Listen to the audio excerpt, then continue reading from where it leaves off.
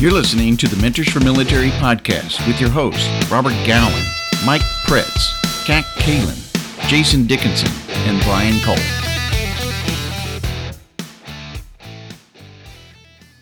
Hey everybody, Robert here from Mentors for Military. First off, thanks for listening to the podcast. We appreciate all the support.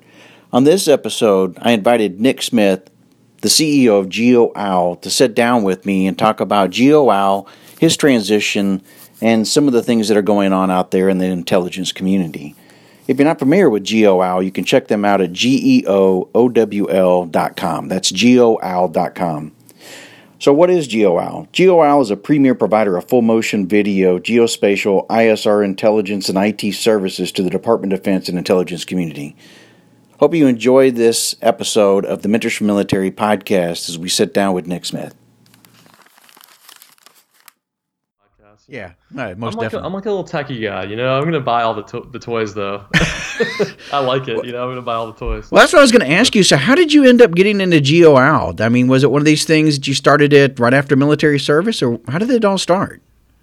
No, well, after service, I went to college and used the GI Bill and all that good stuff. Yeah. And then I went down to Florida and worked with my brother for a while doing mixed martial arts promotions. We actually had a professional mixed martial arts TV show, all that good stuff. Where about? In Florida, all over Florida. We did 16 pro events, a few amateur events. Yeah. We had I think the TV show is still available on Hulu. I think you can. Oh, is it really? Look it up. It was called Art of Fighting, Mixed Martial Arts. Oh, I do remember a show like that. I don't know that I watched it on Hulu, but I remember people talking about it or something. Yeah, well, maybe. But so after that, our biggest sponsor was Full Tilt Poker, and Full Tilt Poker, if you remember, got all those online poker sites got in trouble. Yeah. And they're our biggest sponsor. Once they got in trouble, they went away. We couldn't really afford to do it anymore. So I was like, crap, what am I going to do now? So I was like, well, I was in the military, so I might as well, resilience. Go back on my military experience. So I rejoined the reserves, got my clearance back and all that stuff, and then ended up getting a job up in DC where I'm at now, with a big company and running a huge intelligence program. So I did that for a while, and then I didn't particularly like working for somebody else company. Yeah. And then 2013 kind of started doing it on my own. Got a contract doing analysis with some of the special operations units, and we've just grown from there. So you didn't come out at the GI Bill looking for to become an entrepreneur. You just kind of stumbled into it just based on how everything turned out then. Yeah, I've always kind of had entrepreneurial tendencies. Yeah, I was always start a little business, and then maybe I wouldn't follow through with it or something like that. I always wanted to, but I think actually working in the fight promotion with my brother, seeing the way he operated and ran the business and all that stuff, it kind of gave me the bug to start a business, because he just really showed me how to do it. Yeah. And what was your MOS? And yeah, so I was 96 Delta back in the day. Okay. It's now a 35 Golf. Yep, it's a 35 Golf now. Airborne, all that good stuff. Out of Fort Bragg, I did a year-long deployment to Iraq in 2005. Basically all 2005, I was in Iraq. And then I left service in 2006 after 4 years active duty. And that's when I went to school at UNCW, University of North Carolina, Wilmington. And I got a degree in psychology. That's kind of like my intelligence Army background there. And then I did another 3 years in the reserves later on after the fight promotion was kind of started to not do too well. So that's, kind of led me to doing the work with the special operations units, and kind of today where we're at. We have people all over the world embedded with the special operations units. I mean, you name it, we do it. We kind of provide that shoulder-to-shoulder support that they need. We're right there in the operations centers with them, making sure that they have the intelligence information they need to do their mission in the most effective manner possible. Yeah. So that's really what we do. I can see a lot of special operations guys going into that kind of stuff. As we all know, I mean, those guys typically, they come out of active duty service and they end up going, in many cases, into government contracting roles for some period of time. And I've also seen a lot of them that are looking now at some of the new technology. And I know you guys are focused on things like drones and those types of things as well that's really taking shape over in the fight. Yeah. So we're always looking for talented people, typically ex-military, but we don't do the building of the drones and launching them and all that stuff. What we do is the analysis of the intelligence that's derived from them. So we're going to provide video analysis of an ISR sensor that's on an asset somewhere, and we're really the ones that put the pieces together and provide a solution, and then the government can do what they do, or the military. So that's really what our function is to provide that expertise. We're the experts. The military has a hard time doing this because of the fluctuation of personnel. They have people coming and going all the time in the military. And as contractors, we provide, that kind of stability. We have people that have been doing this for a long time. They're experts, and in the military they have requirements they have to put up with and all that good stuff. Deployments, they have to maintain their standards, all that good stuff the military does. And to be honest with you, contractors do it more efficiently. Yeah. So that's just kind of less bureaucracy as well, within your organizations than you Right. do within the government, as you know. Mm-hmm. Yeah, that's exactly right. But right now we're working with the special operation units all over the world. We're embedded with them in you name a country. We're probably working there in some way, shape, or form if the special ops people are there. I know one of the things that we talked about was around artificial intelligence, and out here in the private sector, in many cases, artificial intelligence is used to do a lot of the stuff that is labor intensive for organizations, especially when you start using bots in that sense, and it mimics the steps that a person actually performs, whether it's keystrokes, logging into specific things, cut and paste, those types of activities that it ends up going through, and it actually records that and provides that same function, and then over time begins to learn as it's going through that reasoning as well. And so it's really cool how artificial intelligence is not going to replace, in many cases, the human aspect, because there still is a thought process that needs to be engaged that humans bring to the table. Right. But when you start thinking about those very monotonous keystroke functions or those types of activity, digital activities, this is where a bot can really be helpful. Yeah, I agree. And there's some promising technology that's coming out in the near future. But for right now, we're still doing the bulk of even data entry. It would be great to have a really smart AI that can do all this stuff, but when you're dealing with any type of intelligence collection, you have ethical considerations you have to make too, certain times. And, computers just aren't able to do that. It's going to be a while before they can do what we can do as far as exploiting video. Video is a really, really tough one. Yeah. All the major technology brands are trying to crack this, right? Figuring out how to accurately describe a video and provide context for what's happening in that video. There's some interesting machine learning algorithms that are out there. I haven't seen anything come close to doing what a person can do, but that's going to be a big game changer for certainly what we do. And then if you tie in the rest of the intelligence spectrum, when you get into all source analysis and signals intelligence, really a smart AI is going to be a big game changer, because they're going to be able to simultaneously access multiple databases while it's doing analysis, right? Right. And at lightning speed. At lightning speed. And even a really great human analyst doesn't have access to all information. They only have access to what they've come across, and so that's going to be a huge change in the way intelligence is analyzed and collected once the AI gets to the level of, I don't know, let's say a few thousand humans, right?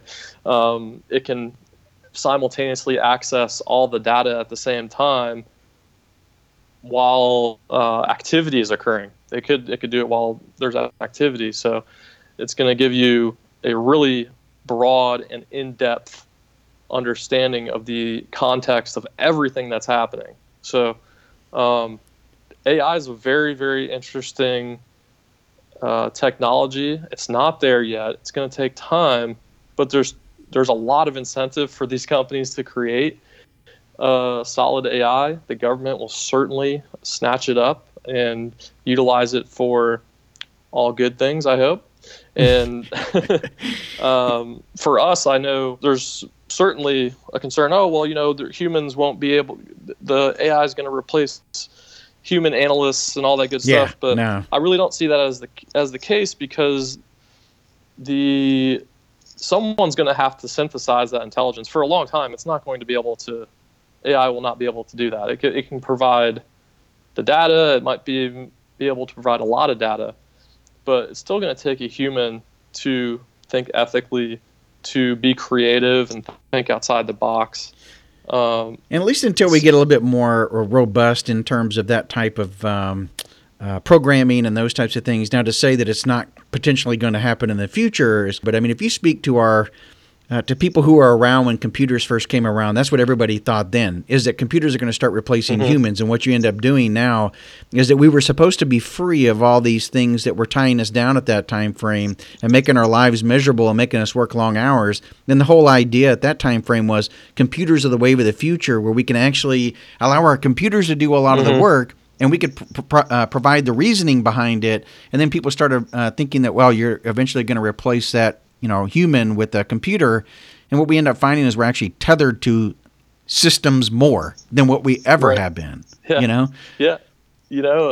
I mean, look at the way it is now. Everyone has a supercomputer in their pocket. They have access to email 24 hours a day. So they're always GPS. working. Yeah. Everything. I think you're working more now. Oh, absolutely. I think we work more now than ever, simply because we have that tethered technology, right? Yeah.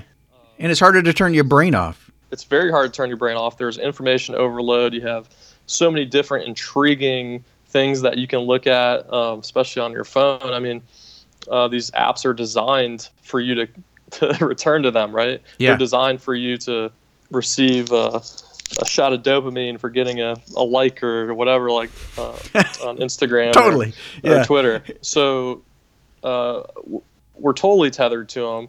And, one can hope that AI will change that a little bit, but I don't see that being the case. I don't either.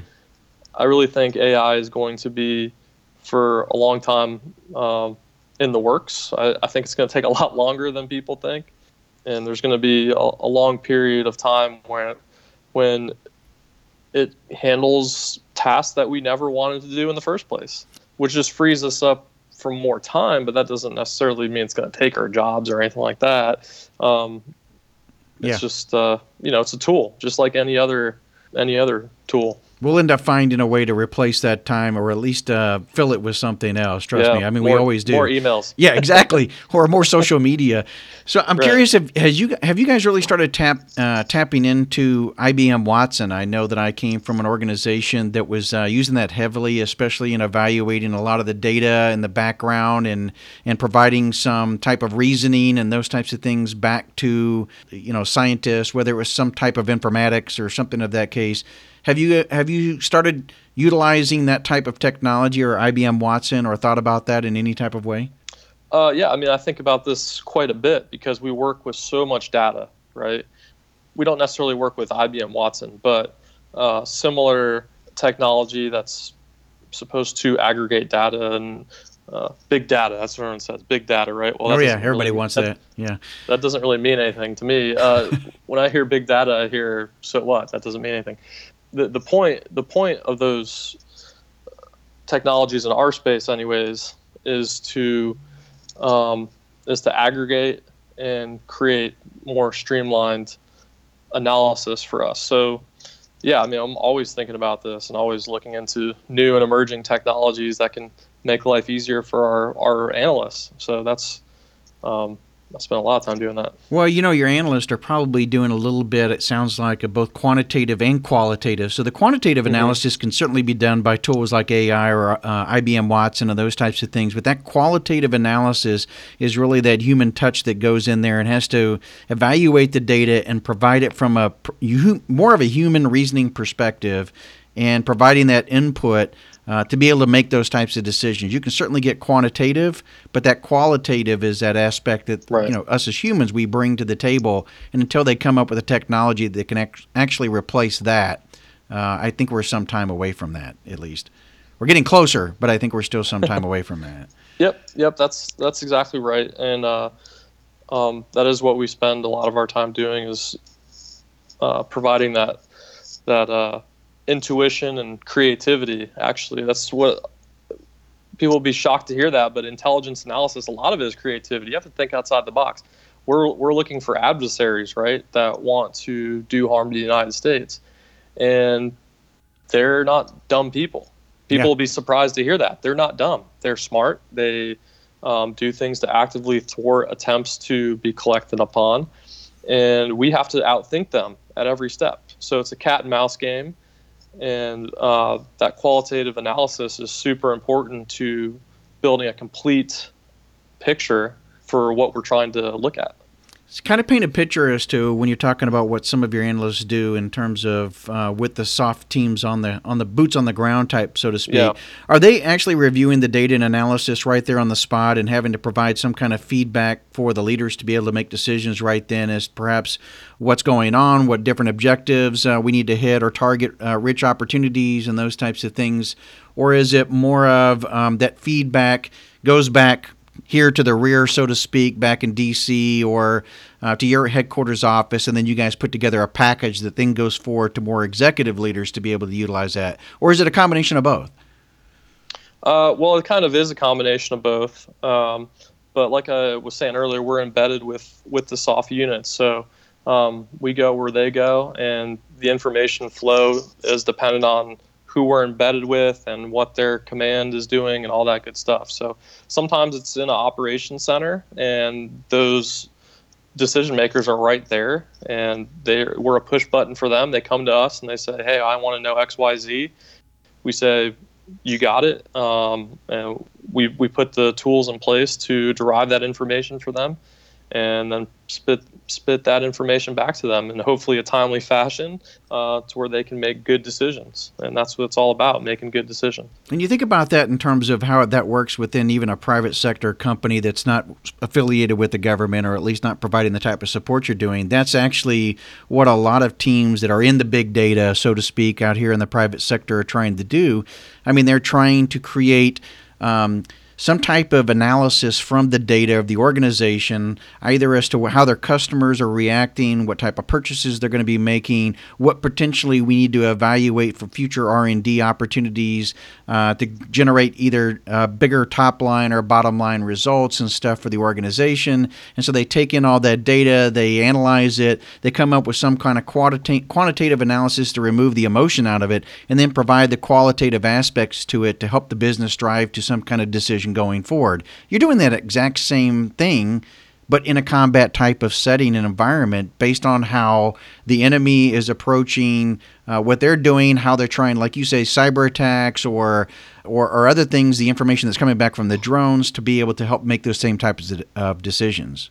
Yeah, certainly. I mean, there's a lot of crossover between the commercial space and the government contracting space or military operations. I think that's why, people that come out of the military, it's part of the reason I think they make such great employees and team members.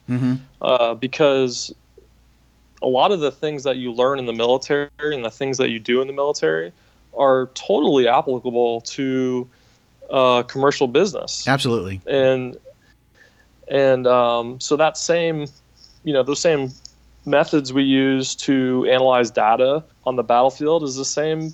You're right. It's the same thing that they do at Walmart to analyze why people are buying, sweatshirts or whatever. Mm-hmm. It's about thinking about human activity and looking at the data and deriving good information. And, the thing in intelligence is you have to look at things the way that they are, not the way you want them to be.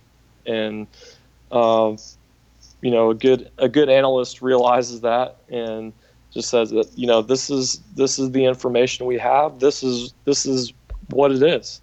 And in that sense, that type of thinking leads to great business decisions as well, right? Yeah. I mean, if you're running a business, you need to know the ground truth of your business and what's going on in your store, for instance, every day, or at your bar.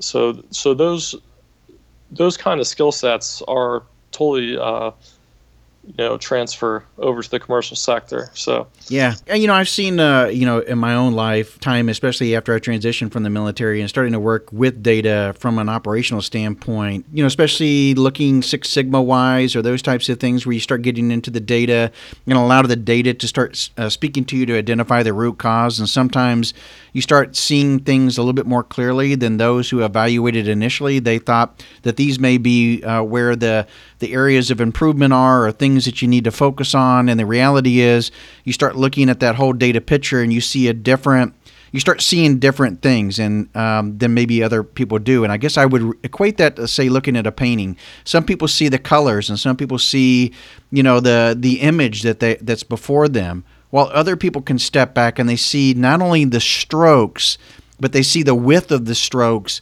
how the artist was actually trying to use shadows to portray certain things within the painting to help describe what they wanted, the meaning or the purpose from that painting. And in many cases, when someone like an artist writes a song and people hear it, they have their own interpretations of what the lyrics are. And that's part of the beauty of an artist, and being able to either portray that through the song and the music where you get your own interpretation, or through a painting. And I think the same thing could be true for people who analyze data, to be honest with you. That there are people that have that good skill set that can actually not just look at the numbers, but they can actually see the strokes. They can actually see the shadows, and they can see the things that are there that are hidden. Yeah, that's exactly right. And we have plenty of those people inside GeoWow. I mean, we have great people that are capable of doing just that. That's why they hire us over someone else, is because anyone can look at a video and see colors, but it takes a good analyst to realize the context of the situation, what's important. People have to know what's important in any type of data analysis, and really kind of put together a good picture based on their expertise and based on kind of it's creativity, really, is what you're talking about. Yeah, it really is. And that's what we do. That's exactly what we do. That's why they go to us over someone else. Certainly, the more experience you have doing any type of work will lead you to get better and better and better. That's why they come to us, man. That's it. Yeah. Right there, you just hit the nail on the head. Well, and I think that's a skill set that not everybody has. So again, like you pointed out, you might be somebody that's within the military that may be into the providing some kind of intelligence back to make operational decisions or provide leadership with the data and input and stuff. But there are those individuals that can, like I say, start painting that picture and see it for what the artist really had or what's really going on. I think some people, honestly, are born with that skill set. They have the ability to see things broad and the depth. Yeah. And then there are some people, and maybe it's sort of like, I use the analogy of painting and stuff like that, but maybe it's also like color blindness, where, some people just can't see the numbers or shapes or whatever because they just don't have that. I think a lot could be said for the same thing as you're evaluating data. It takes a certain type of person. So what do you guys look for when you're looking for these types of people to come into GeoOwl and actually provide that type of support to the government? What are the 1 to 5 things that you kind of focus on as a skill set or as a trait or capability that could help GeoOwl in the future?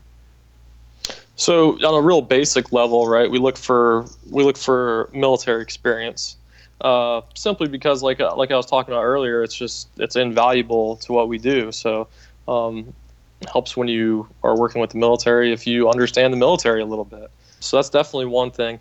We do look for people that we have a whole person philosophy. So a lot of the times we're working in operation centers for 12 hours a day, right? So we want people that are not just smart and sharp, and they're really smart and really sharp, but maybe they're funny too. These are the type of people we want. We want the whole person, and we don't necessarily look for someone with a degree or look for someone with a certificate or anything like that. We look for people that are willing to put in the time, energy, and effort to be a successful analyst. And that's what's called grit, right? We look for people with grit. And people with grit are willing to work harder, work longer, and provide more of their energy and efforts to getting the team as a whole where it needs to be, because it is a team sport. So we look for people like that. We look for people that are creative, people that are driven, certainly, and smart. Almost everyone that we have is super smart. So that's just kind of a blanket thing. They're just smart people. And as things go, I'd say mainly people that have that desire to stick it out, to put in the effort, and you can see that when you interview people. Sure. That they care about these missions. These missions are important. They have impacts that are in some case globally of global importance, and we want people that want to be a part of those missions. These are things you see or hear in the news that you would never know. And, you might not hear these people's names, but I'll tell you what, that they're keeping you just as safe as anybody overseas with a gun, because they're getting ahead of threats instead of waiting for them to come over here. And there's plenty of threats, I'll tell you that right now. So, yeah, we look for grit. We look for, desire and a will to be a part of these missions. That's really what we look for. For somebody who's looking at transitioning, what are some of the things you saw as a struggle from your own transition, and what are those things that you feel like, from the candidates that you're looking for? Right. So when I was leaving the military, I didn't really realize what my actual value was to society. I didn't really, what's my value here? After being in the military, yes, people in the military realize what it is, but it doesn't always translate to skills that are needed in business or medicine or whatever field you're in. And I was just unsure. I remember being very unsure when I left service. Like, I don't know what I'm going to do. Luckily, I decided to go to school, and I think that those couple years that I finished my degree helped out. But if you're coming out of the military now, I'd say the most important thing to do is to try a lot of different things. If you're not sure what you want to do, try a lot of different things. Start with networking with people, especially in the fields that you're interested in.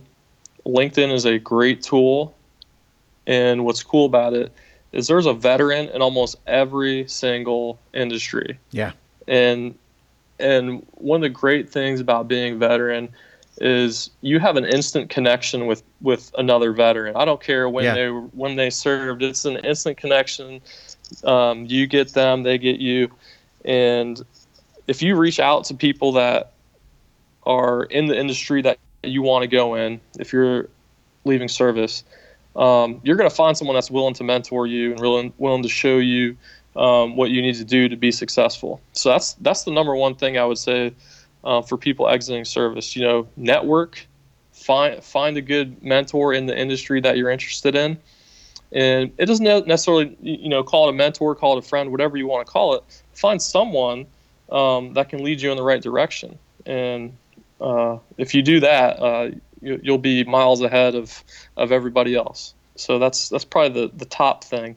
And then from there, continue to develop your skill set on, whatever it is you want to do. Definitely use the GI Bill. Definitely take advantage of continuing education, all that good stuff. For GWOW, people that are exiting service, typically, we're looking for intelligence people. So there are going to be certain MOSs in the 35 series in the Army. In the Marines, it's the 02 series, I believe, and then Air Force is different. But we're looking for those people with the intelligence skill set and background, a security clearance typically, and like I said, that desire to help out and being part of a really important mission, because that's what we do every day. So if you're exiting service, I definitely would say my piece of advice: network, find a mentor, and continue to improve your skills.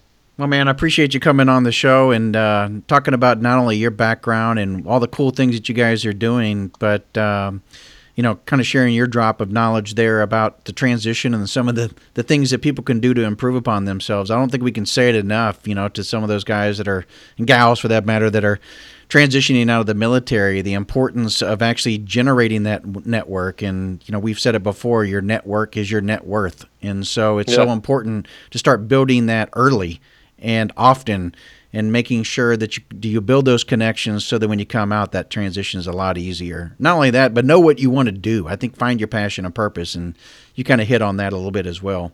So again, thank you, Nick, for coming on. Really appreciate it, man, telling your story. Yeah, no, really appreciate you having me. Thank you for listening to our podcast. You can follow us on Twitter, Instagram, and at Facebook by searching at Mentors, 4 MIL, and please subscribe to our podcast. It's free, and it ensures you're the first to hear our latest podcast show. We have several options depending upon your device, and we're at iTunes, SoundCloud, at Stitcher, and at TuneIn Radio.